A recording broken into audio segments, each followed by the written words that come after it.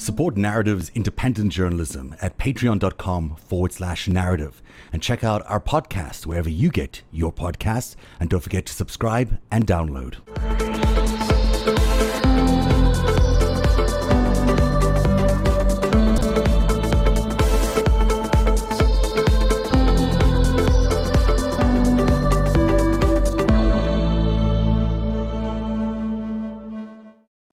Hey everyone, welcome to Narrative Live on a Tuesday evening at 7 o'clock in the Eastern time zone. How was your Tuesday? Mine was going to be very relaxed. We're just going to read some material, get ready for the show, nothing too serious, and 1,000 pages dropped on my desk, and it all came from the good people of the Senate Committee, the Senate Intelligence Committee. They were very nice to provide that entertainment for all of us today, and we've all been pouring through those documents all day long. We're joined by a very special guest tonight, Glenn Kirshner, who's a federal prosecutor, also a former Army prosecutor. You know him because you've seen him on MSNBC a million times. One of my favorite analysts on MSNBC, because you always make me feel hopeful, Glenn. Welcome to the show. Thank you, Zev. I'm a fan of all, so I am glad to be on with all three of you all. Thank you very much. And of course, the other two people you see on your screen, Eric Garland, intelligence expert extraordinaire, and Lincoln's Bible, the mob authority on Twitter. We are so excited about those 1,000 pages today. Actually, I'm kind of intrigued because it does actually prove a lot of us correct over the last few years. And it's always nice to be right. Better than being wrong, at least.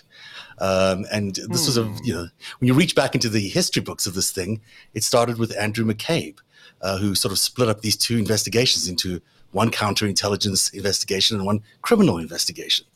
And we never found out what happened to the counterintelligence investigation.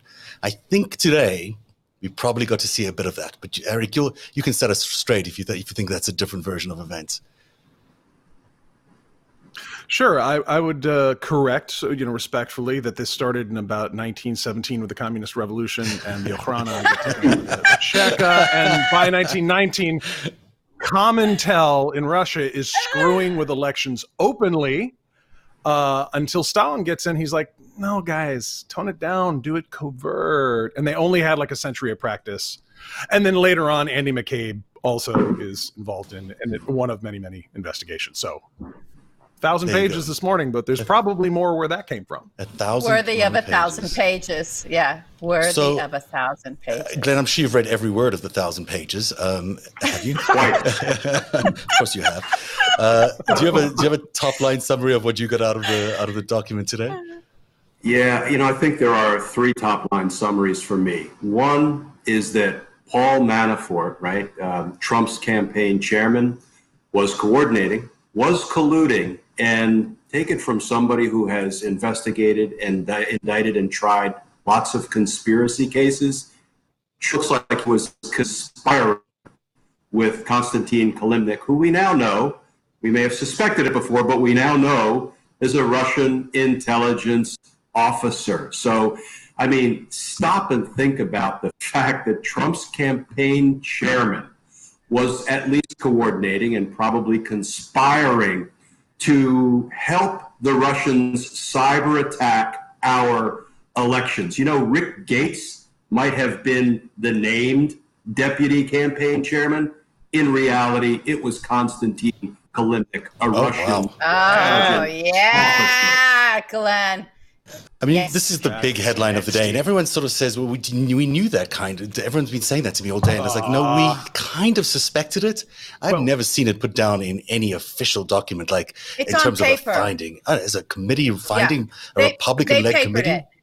Yeah, that was a big deal today.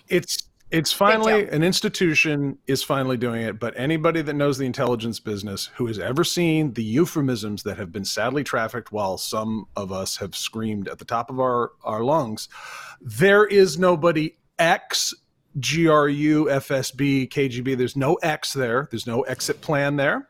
There's no retirement. It's out. The window plan. They get the window plan. Yeah. Okay. There's a window plan. Mid-career plan is the Russian window. Right. Yeah, it's the exceptional cases. Anyone who's a linguist in the Russian military is an intelligence forever. And so I. What does that mean? What's the common word for it, Eric? There's a spy. So people can get spy. Spies. Spy. These are spies. They're spies. Spy. They're not lawyers. They're not we're still calling Rinat Akhmetshin. He's a Russian lobbyist. He's a spy. He's a spy. These guys were working with spies the whole time. And we've tried to say that Konstantin Kilimnik was a Russian intelligence officer, but finally, Senate Intel, it's on paper. An institution has said it. It's now safe. So, Glenn, let's talk about the legal implications of conspiring with Russian intelligence. Let's do this a little slowly here because there's a lot going on here. So this is who's in that picture? Kilimnik. Oh. There he is with Manafort. This is a picture taken from way back when they were in Ukraine, because these two had a hand in subverting the Ukrainian democratic process way back when they got into power. This guy, what's his name? Yanukovych, I think, was the leader that they were in cahoots with, and he was Putin's guy. Surprise, surprise. And he ended up being the prime minister or president of Ukraine. He also stole, I think, almost all of the treasury, like $1.5 billion he got away with. And back then, Kilimnik was assigned to Manafort by, we believe, Oleg Deripaska, which is a name that comes up a little bit later on. So it's interesting that Kilimnik... my cupcake. There he is, with Manafort subverting democracy in Ukraine. 2007. Yeah, so it's not a coincidence that we're coming to him now. Now, the committee did say something really interesting today, and you're not going to have a hard time reading it on this screen, but in here it says basically he's a spy. And that's the bottom part over there.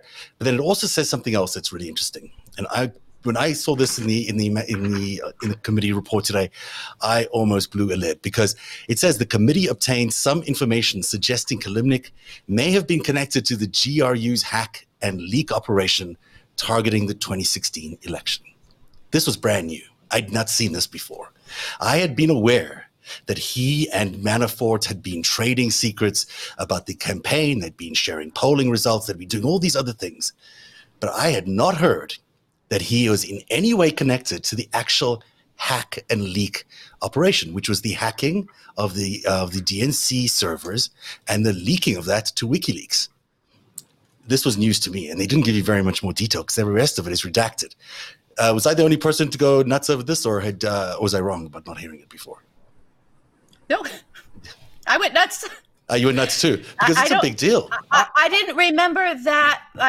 Listen, the hacking thing is two different things that got intentionally collapsed into one, so that people could go emails, Hillary emails, right? So, but this is the hack of the DNC servers.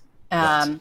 That was a real Russian intelligence operation. We knew that Russian intelligence was behind this. We knew Putin was behind it. We knew they were, it's not just they were covert interference. They're committing criminal acts on us. They're attacking our democratic processes by doing these hacks. It's illegal.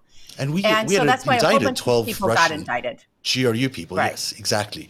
And so this is a criminal investigation already, because these guys have been indicted. Now, if they're suggesting here that the Kilimnik was part of this or had some ties to this operation, does that mean he could be a co-conspirator in that, Glenn? Yes, it does. I mean, criminal conspiracies are not exactly written down in stone. No, there is no party of the first part hereby agrees to do crime with the party of the second part, and they don't go down to City Hall and file that written agreement. Not the way criminal conspiracies are born. Right. They are often implicit. Many terms of the criminal agreement can be implicit. They don't have to be expressed. They can be born of a concert of conduct over time. So people think that proving a conspiracy is more difficult than it actually is. Here's an example I use to try to highlight just how little evidence at times it takes to prove a conspiracy. Zev, let's assume that you and I come up in the same neighborhood, and we've been known to do a little dirt now and then, a little crime now and then. Oh, yeah. And you on the street corner. Well, this is all hypothetical, of course. Yeah, I've never seen anything. So we are out on the street corner late at night, rough part of town, and we see the proverbial little old lady walking across the street with a purse, right? I look at you, you look at me, we give a little nod, and then we go over and together we take her purse. We have just been involved in a conspiracy to commit robbery and not a word was spoken. If you take from that base level of evidence, of proof, and you build out what we learned from the Mueller report, what we've now learned from volume 5, I think a first-year law grad could probably walk into court and prove up a criminal conspiracy, hands down.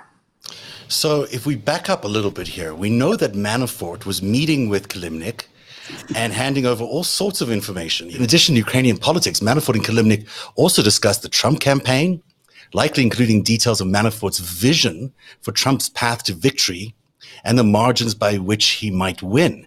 Manafort expected Kilimnik to pass this information back to individuals, sorry about the misspelling there, in Ukraine and elsewhere. So this is more than a nod. This was more like Manafort was saying to Kilimnik, here's this information, go give it to our enemies. Here's how we get it done. Yeah. Here you go. Here's the critical information you need to install this guy. Yeah. It's the path to victory. I don't. It's the path Zeb, to I haven't seen victory. all the slides.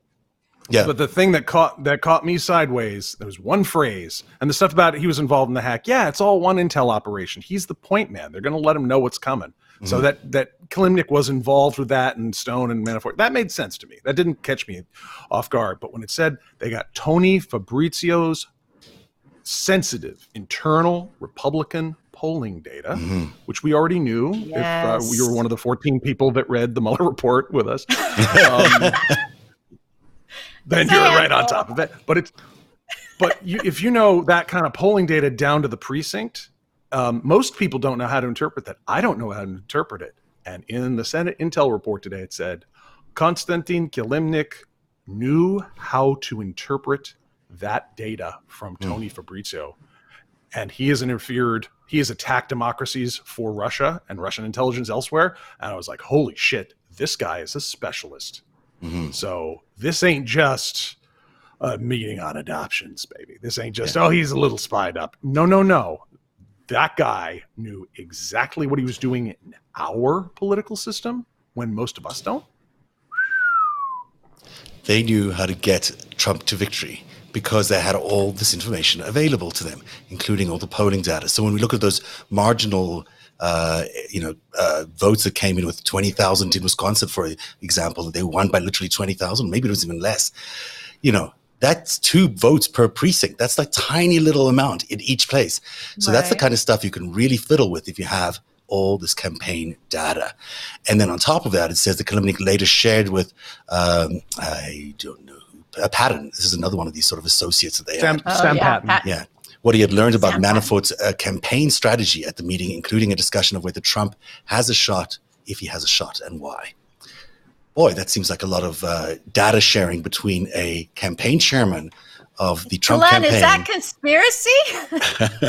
It looks like one to me. And, I know we'll get there. We don't have to jump there now, but I sure hope that we have the political will to begin tackling this in January. I was heartened to see Congressman Swalwell tweet out, in unambiguous terms, we need a presidential crimes commission. I've been calling the Trump Crimes Commission for more than a year now, but I can give a little bit. We can call it a Presidential Crimes Commission. I think we all know who we're talking about.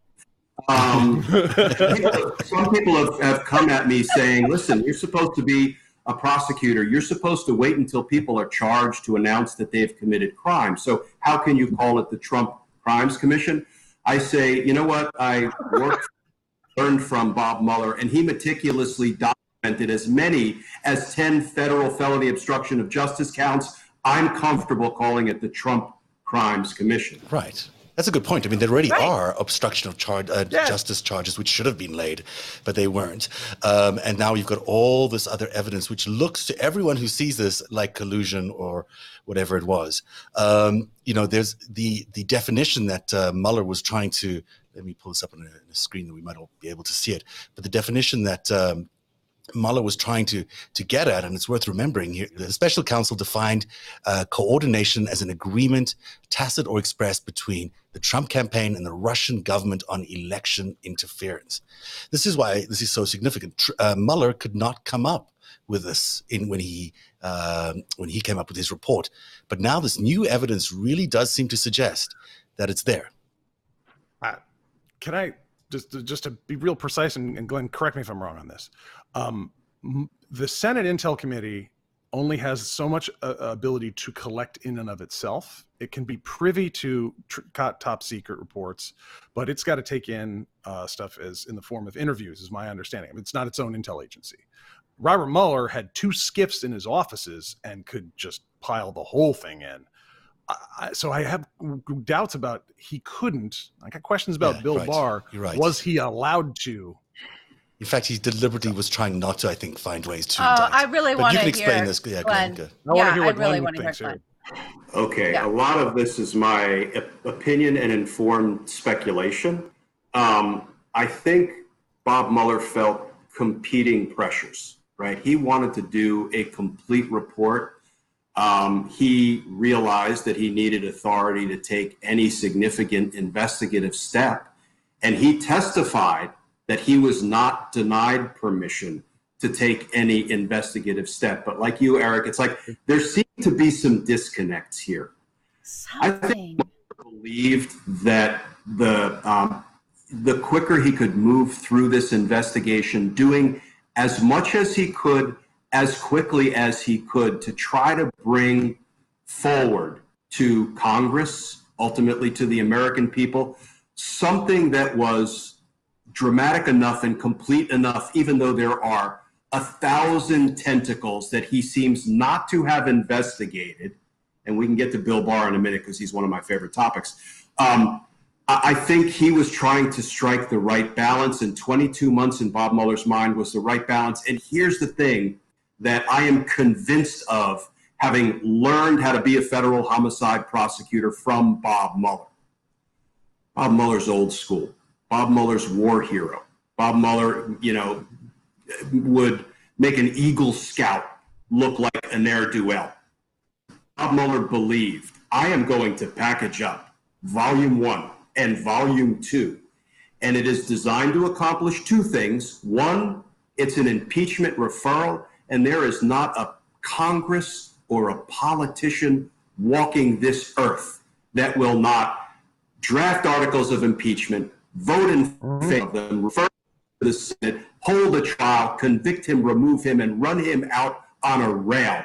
I have a feeling that's what Mueller thought, and he was sorely let down. I don't believe America was let down by Bob Mueller.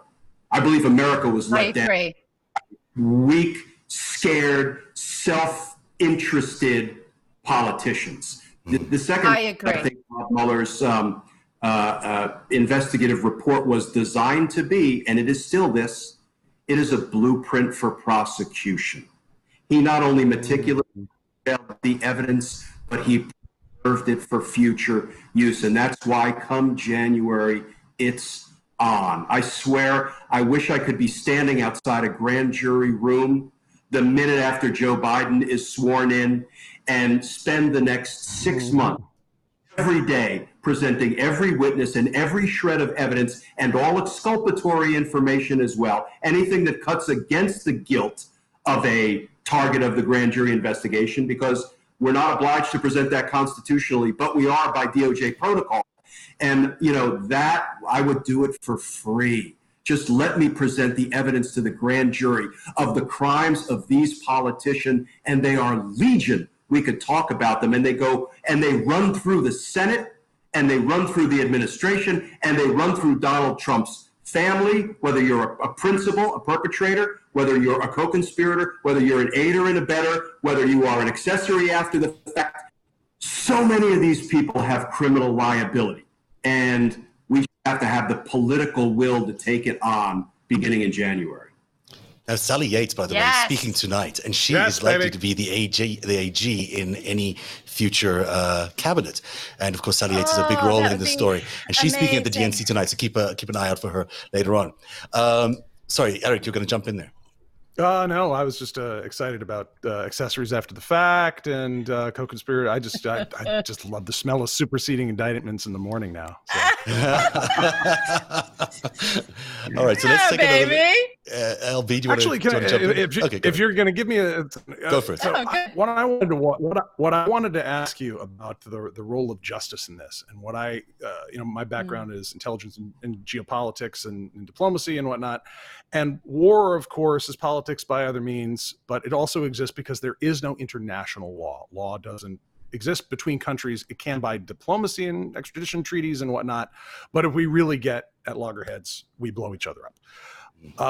We have nukes here, so we probably don't want to do this, but what really caught me off guard was when they indicted the GRU officers, the individuals who were involved in an intelligence agency, and they had their names down to their patronymic, their middle names, their father's name, right down to that. And I had heard some rumors that, oh man, we're going to indict these guys. I was like, really? Because that didn't meet my understanding of things. So first of all, we had a national security section at the U.S. Attorney's Office for the District of Columbia, where I worked for 24 of my 30 plus years as a prosecutor. And I had some very tangential involvement in like the serial Blackwater prosecutions that we prosecuted. But I never did national security work. I tried RICO cases, but they were basically gun, drug, and murder-driven RICO cases. We, brought the largest RICO case ever in the history of Washington, D.C., called the Kevin Gray Rodney Moore organization, about 30 some odd gang members responsible for 29 murders over 10 years. We did all that. Wow. And that was great fun, if you can have fun in those circumstances. But the national security practice is interesting, and a lot of my good friends are still there. So they investigate lots and lots of crime. They indict relatively few cases. They try almost no cases, because it is not unusual for us to indict people beyond our jurisdictional reach in countries with whom we have no extradition agreements. So usually when we do it in the national security section at the DC U.S. Attorney's Office, there is a larger goal and a larger purpose. I think Bob Mueller did it in part because he wanted to be able to announce what in the world was going on with Russian interference. Yeah. And that's why we saw that remarkable, what we call a speaking indictment. A conspiracy indictment can be this big, or it can be 100 pages. And, he opted to make a statement to the people of this country about what he had found, I think, fully understanding this was never going to result in a trial. Although it was part of a trial, because it did get to be part of the Roger Stone trial. You've got, Roger Stone was tied to Guccifer, however you say it.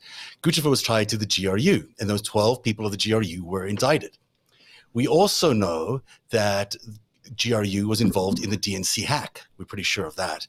And we know that the hack details were released through WikiLeaks. So I like to drop the basics always, as you guys know, to keep reminding people, because I saw a tweet recently about, I'm still confused from a big blue check account, still confused about what WikiLeaks is, what Snowden was, all of this stuff, and just trying to wrap their minds around this. Look, it's a Russian intelligence front. That's what it is. And it's not a publisher. Just because they publish information, they're using that because they know it skirts around stuff.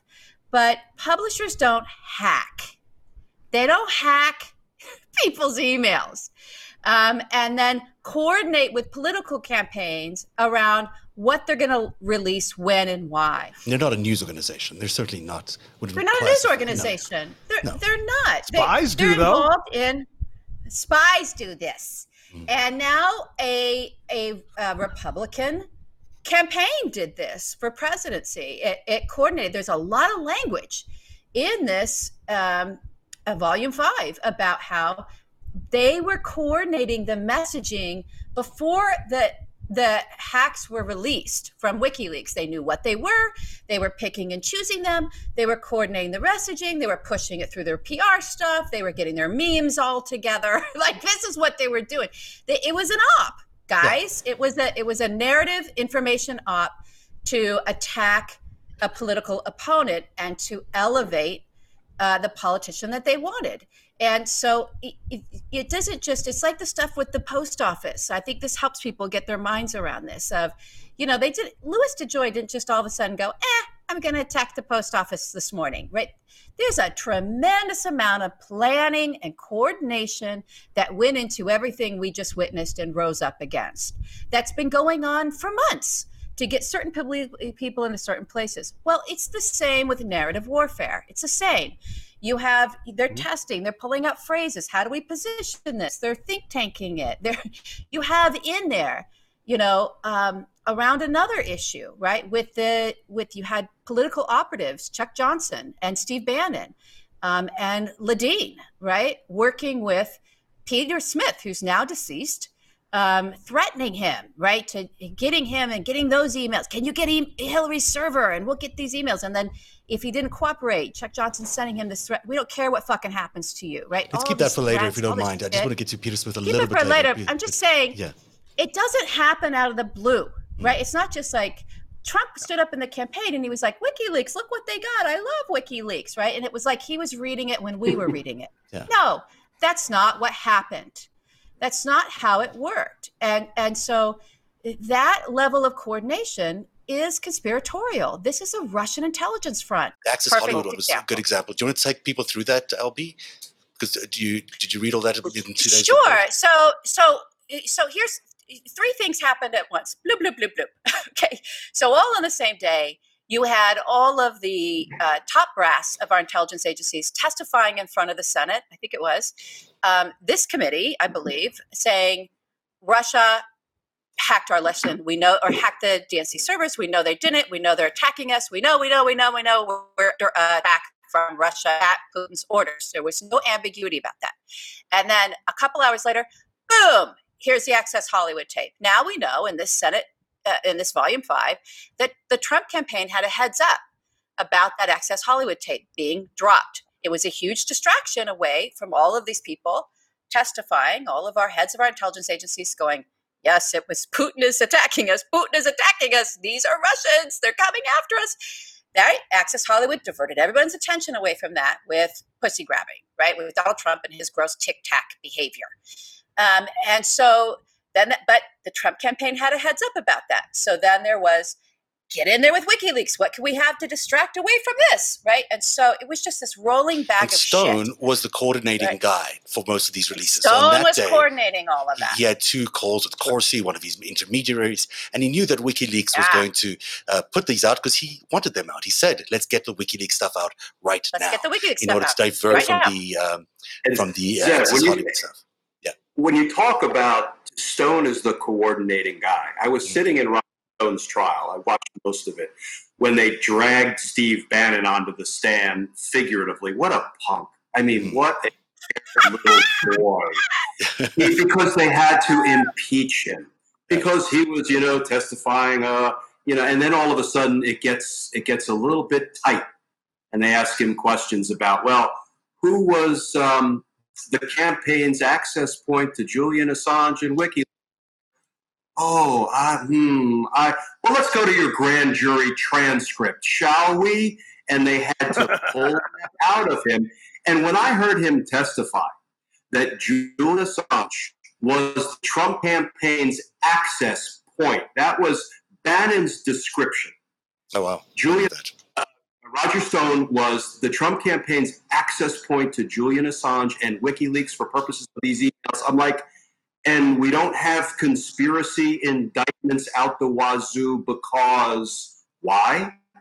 And so I was pleased when I saw one of the top line conclusions in Volume 5 that Donald Trump and the campaign directed, didn't just passively benefit from, directed Roger Stone's efforts to contact and exploit and weaponize the emails from Julian Assange and WikiLeaks. And when Donald Trump didn't stand up, he answered written questions to Mueller. So I don't recall any conversations with Roger Stone about that.